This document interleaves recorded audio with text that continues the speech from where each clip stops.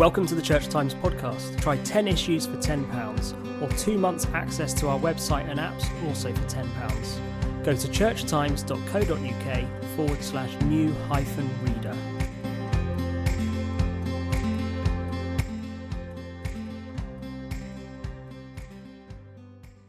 Hello, I'm joined this week by Dr. Leo Cheng, a consultant at Barts Health and Homerton Hospitals in London. He spends much of his spare time as a volunteer on mercy ships, performing life-saving and life-changing operations. You can find out more about the work of mercy ships at mercyships.org.uk. I'm Dr. Cheng. Welcome to the Church Times podcast. Thank you for inviting me to share some of my humbling experience. Thank you. I wonder if, first of all, you could tell us a bit about your day job, as it were, as a consultant. What is it that you specialise in? Yes, I'm a consultant oral and maxillofacial head and neck surgeon in the UK, and currently I am a consultant in London.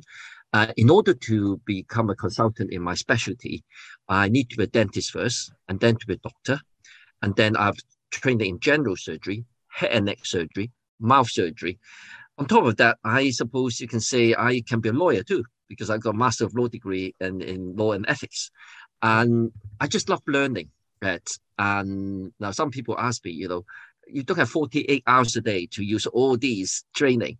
And you're right. And I study law and ethics because I love the ethics. I don't want to be, barrister or coroner. I love surgery. I love my surgical craft. I love to interact with patients and the carers. But it's the ethics side, which I use to train next generation surgeons how to be ethical and passionate. And that's why mercyship comes in a big way, it's become part of my life. I'll ask a bit about the sort of conditions of the people whom you treat as a consultant, as a surgeon. I'm a cancer surgeon, so I deal with head and neck cancer, skin cancer of the head and neck, and also thyroid. So everything in the head and neck. So in this country, we are very so blessed. When you have cancer, the 2-week way, all the resources on the NHS is there behind you. Huge amount of resources and money. And apart from that, I also deal with benign conditions. Of course, the benign condition we treat is small because when we see anything unusual, lumps and bumps in the neck or the mouth or the face, you go to see a GP or dentist, and then if they couldn't deal with it, they would say, "Oh, you sent to specialists like Leo Cheng." So we deal with things in a much more earlier form. So we deal with it by local anesthetic, day surgery, maximum, overnight stay, and then basically put patient back to where they belong, the good quality of life. So that is really what I do, apart from teaching, running courses, and inspire next generation surgeons. And those are basically what I do in the NHS. And it must be, hard work as well. Yes, indeed. Because in the NHS, we rely my team with a junior doctor, middle grade doctors, and we all work together.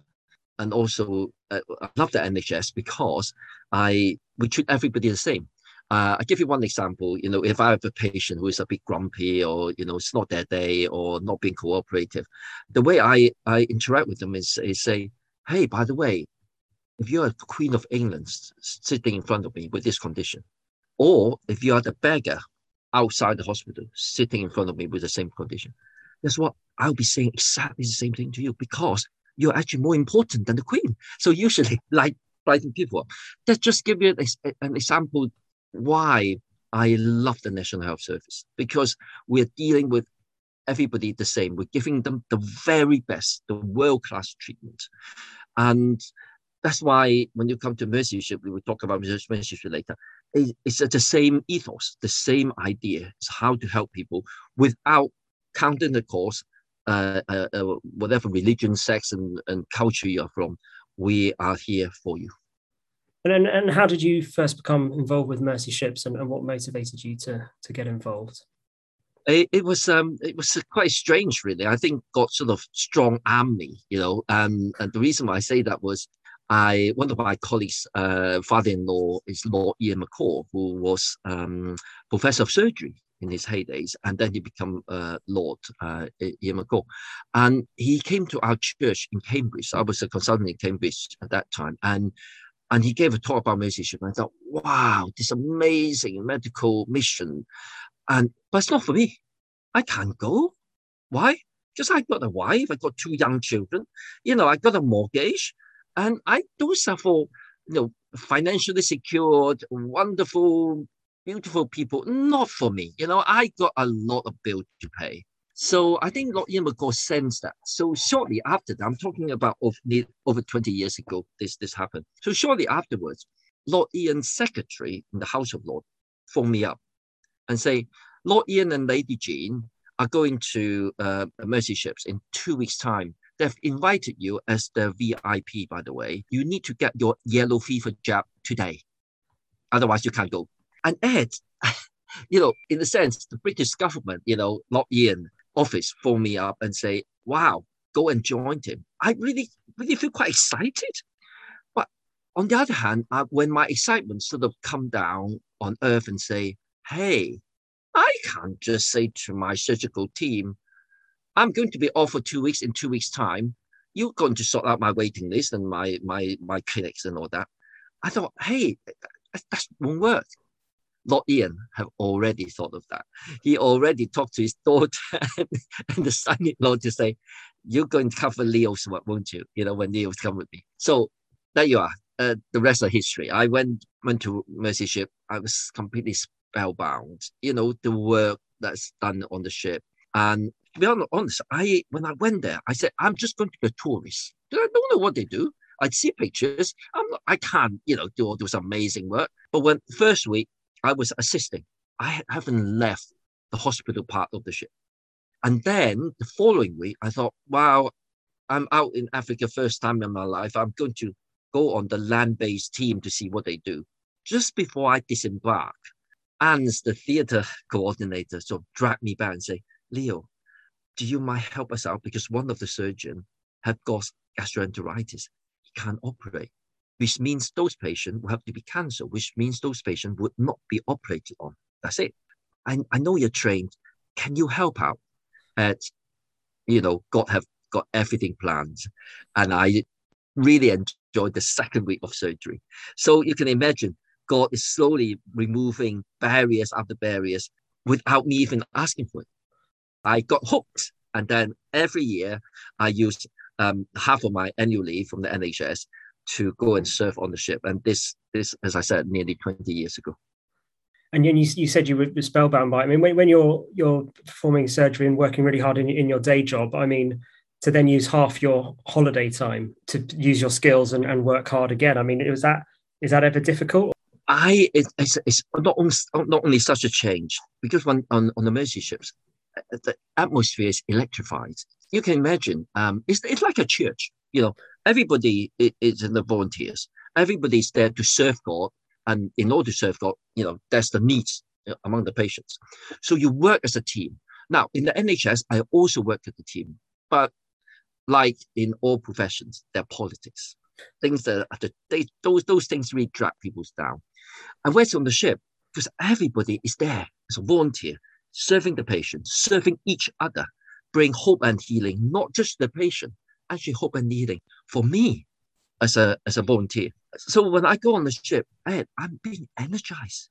A lot of my colleagues, they said to me, Leo, you've been working so hard in the NHS. Now in the holiday, you do even more surgery, more bigger surgery. And I said, partly because I'm there doing things without asking anything back in return. And Ed, I think I'm pretty successful. I'm a dentist, I'm a doctor, maxillofacial surgeon, I've got a law degree. I think I'm pretty successful as a consultant. But I want to run my life in the significant level, not in the successful level. And in order to be significant, I think we have to do something in order to improve the value of others. And basically by giving without asking anything back in return. I say to some people, it's like I'm saving up the treasure. I'm not saving up that treasure on earth. I'm saving up in heaven. And that gave me tremendous joy. Therefore, I don't need much sleep on the ship. I was so excited, working with like-minded, selfless. Some of these crew members are not just selfless. They're like saints. All right. They're like my Mother Teresa. Give you one example. Dr. Gary Parker, he is the biggest saint of all in the Mercy ships. Now, I only go in the last 20 years, 2 to 3 weeks a year. Gary Parker has been serving full time, that is 10 months or more per year, for the last 33 years without salary or pension. you know, that's why when people look at me and say, "Oh, you're doing all this great work," I say, "Hang on, no. I'm just a minimum part-time compared with great people like that." And Ed, you understand why I said early on that I actually receive hope and healing for my own heart, for my own soul, just walking alongside these saintly people, and just the way they talk, the way they think, the way they read the Bible, the way they pray. Ed, I gain so much more, far more than I give. Sure. And I mean, could you give us a sense of the patients you're treating on the ships, the sort of how serious their conditions are and what difference it makes, the surgery that they receive? Yeah, it's very difficult to describe because I don't see those patients coming into my consulting rooms or coming to my operating theater. But out there, because there's no education, no healthcare, and just some basic figures that came out from the Lancet Commission, 2 out of 3 people in the world do not have timely, safe, and affordable surgery. But in sub-Saharan countries where we serve in West Africa, 9 out of 10 people do not have basic surgery, all right, do not have access to it. And because of that, and also lack of education, so any lumps and bumps of the head and neck, and I'm not talking about cancer, because we cannot offer cancer treatment. I'm a cancer surgeon. I see cancer, diagnosed cancer out there. I love to offer my major surgery to get rid of it. But of course, there's no radiotherapy, chemotherapy, the multidisciplinary team, special nurse, specialists, all that. So we can't offer cancer surgery, but we can offer benign tumors. Now, a benign tumor means benign, not cancer. It shouldn't kill, should it? But it does. Because benign tumor of the jaw keep on growing, and it also grows pushed from the inside. So what happened is it's just slowly turning off the oxygen supply to that patient. Slow, lingering death. Upper jaw tumor keep on growing, also push to the back, which means eventually they could not swallow. Say, I see so many patients with upper jaw tumors. The hands are like those pictures you see from the concentration camp. So thin, but the jaw is huge. So eventually, this benign tumor kills. And that's why I love doing those surgery, because I know it's life-saving, not just life-transforming. Very often after surgery, the following day, we give our patient a wash bag because they come to ship with nothing. So the wash bag have the usual toothpaste, toothbrush, final, but more importantly, it got a mirror. So what happened is the following day, the nurse and I would do a walk round, and we give the patient a mirror. We usually give a slightly bigger one. And the hand would then stop where the lump used to be. And then the nurse and I would say, "No, your face is no longer up there. Your face is here." And then they look at the mirror, eye widens, and say, "Is that really me? Is that person looking back at me? Am I dreaming?" And of course, they know they look different. They are different, because they are no longer being called names, being ostracized. And the other interesting thing is they have to check this mirror 4, 5, 6 times a day for the coming week or two before they truly believe that their face have changed. And just that response is no money can buy. That satisfaction that, we have done something. And this person is going to make good use of their life. And give you one quick example is we have cleft and palate patients. And the patients, usually their names are not Ed or Leo or Peter. They have to be called the proper names: devil, Lucifer, evil. Because with that deformity, cleft and palate or lumps and bumps, these babies are called those names. We had a patient came in, and we say, with a cleft and palate, and say, "What's your name?" "Bad time." So he had been called bad time for the last 16 years. And after we repair it, again, he was surprised seeing the mirror. And we say, "We're going to christen you again." but it's no longer bad time. It's God's time. Wow. That.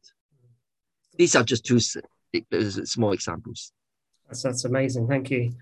Ask about the effect of the pandemic on the work of Mercy Ships. I mean, has that hindered what you're able to do? Yes, very sad. You remember our lockdown started in March 2020 because our ship is not an infection control ship. And you can imagine if the COVID-19, major outbreak, patient will say, oh, there's a Western ship, we'll go there, they will help us. Of course, we can't. And also, our volunteers come in and out of the ship. And we don't want the volunteer to bring COVID-19 into the third world, if you like. So, with a very heavy heart and the government of Senegal, we have to sail away in March and then we came back to Canary Wharf, Canary Islands for refit and so on. But during the pandemic, we make use of some of our long-term crew members to go on land-based hospitals because they again run our doctors, and then we partner with Care Hospital in Uganda. So we've got anesthetists, doctors to help their people there. We also channel a lot of our funding and also PPEs and equipment. We transport or leave them with our host nation in West Africa. We also channel quite a big chunk of our donations to vaccination in Africa. So all these are part and parcel of helping the COVID-19 in West Africa.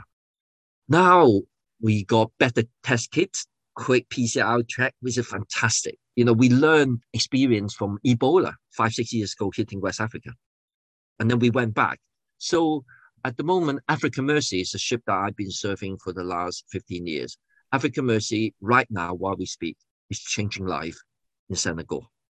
And we are trying to treat those patients which we have assessed in 2020. And we're trying to honor our pledge. Difficulty at the moment is the number of surgery that we can do cannot be as high as before pandemic because of social distancing. So a lot of our cabins may have 2 people, 3 people, some that can be a larger number. We have to cut it down by half because of social distancing. So our African Mercy at the moment is serving, but not as a full capacity because of the restriction that we impose ourselves because we don't want patients to catch COVID to come to the ship. However, later on we can talk about Global Mercy. Global Mercy is so much bigger and got isolation room. I think that will contribute in a greater way during the tail end of the pandemic. Sure. Yeah, let's talk about Global Mercies. This is the ship that was launched earlier this month in Rotterdam, and where Princess Anne was there to launch it, I suppose, who's a trustee now of Mercy ships. And how long's that been in the making, that ship, and what will it add to the services that you can provide? Yeah, the idea was born some 7-8 years ago and started in Tianjin shipyard in China.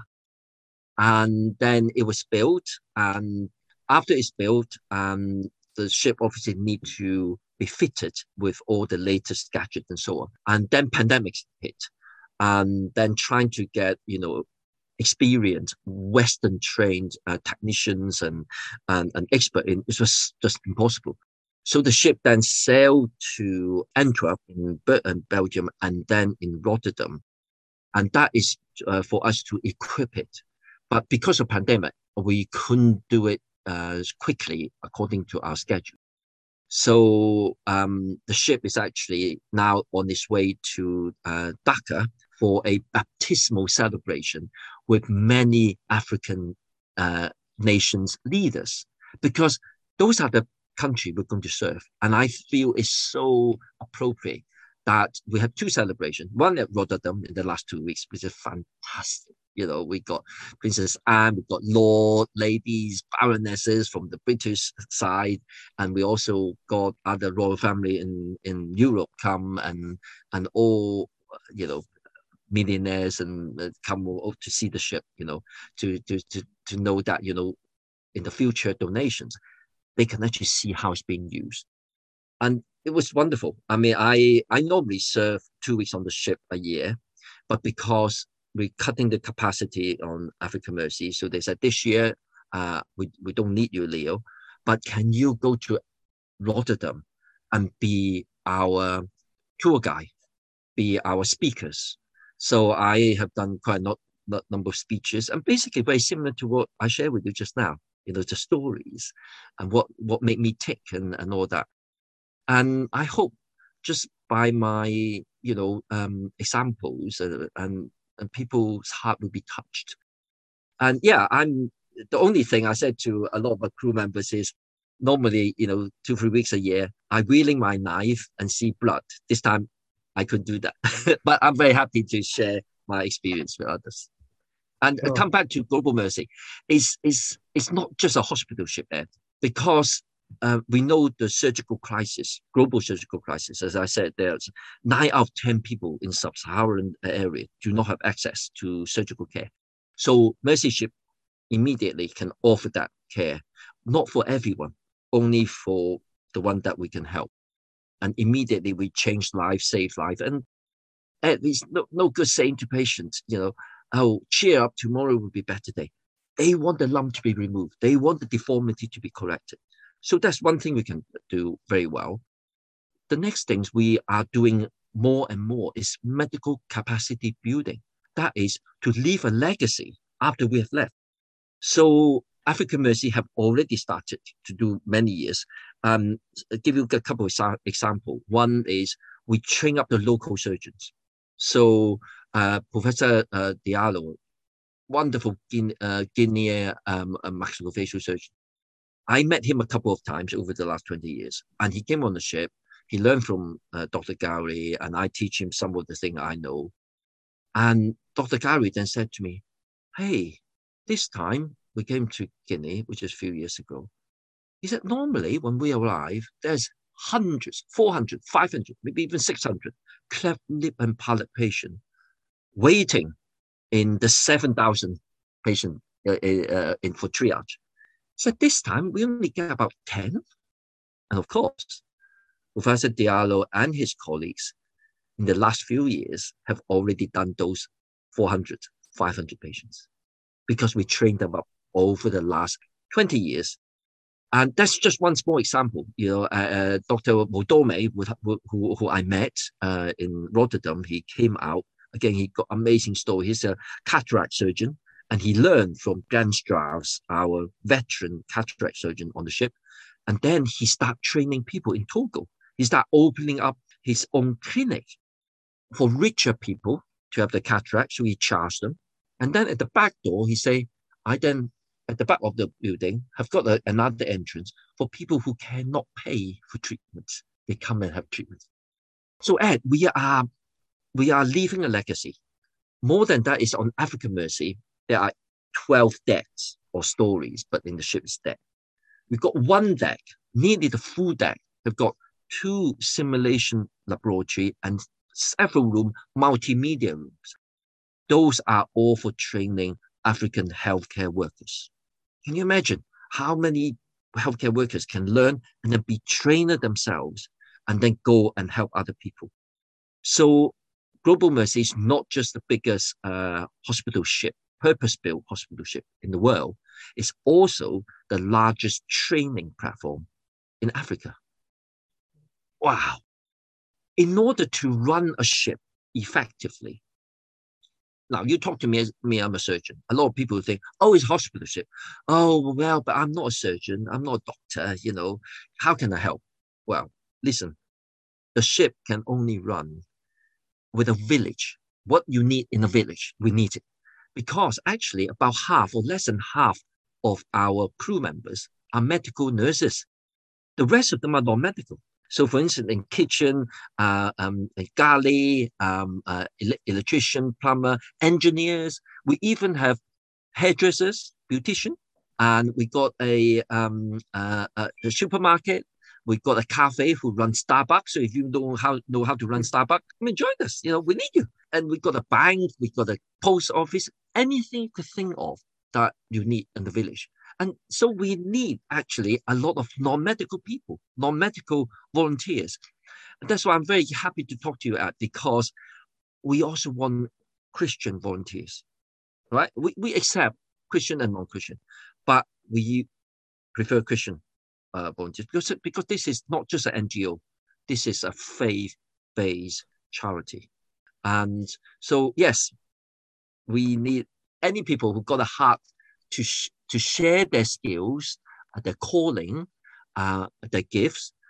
But as I said earlier on, when you come to the ship, it's not only giving. You are receiving far more than what you can imagine. Because we've got the God of abundance, and God wants us to receive far more than we give, because God is there to multiply. It's not addition, it's multiply. So it's exciting. And I'd love to share that excitement with you. My wife is a Methodist minister, and she said this: Mercy Ship is a very thin place. And I said, what do you mean by that? And she said, it's so thin that between earth and heaven, you can actually touch heaven. And I said, she's absolutely right. You know, she's so spiritual. And in a sense, you're going to have a taste of heaven. You know, when patients come to the operating theater, they would have a ward pastor's prayer, because my wife, when she worked on the ship, she's a ward pastor. She will have a ward pastor's prayer. And then when the patient come to waiting area, there's a porter's prayer, like.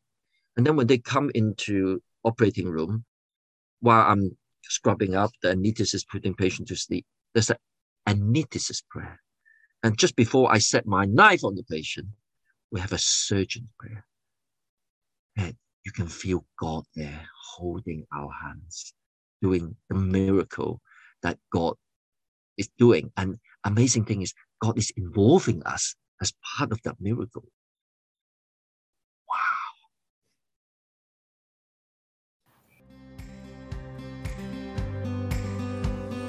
Thank you for listening to this week's episode of the Church Times podcast. You can find more news, analysis, comment, and book reviews on our website, churchtimes.co.uk. If you are not yet a subscriber to the Church Times, you can try your first 10 issues for just £10.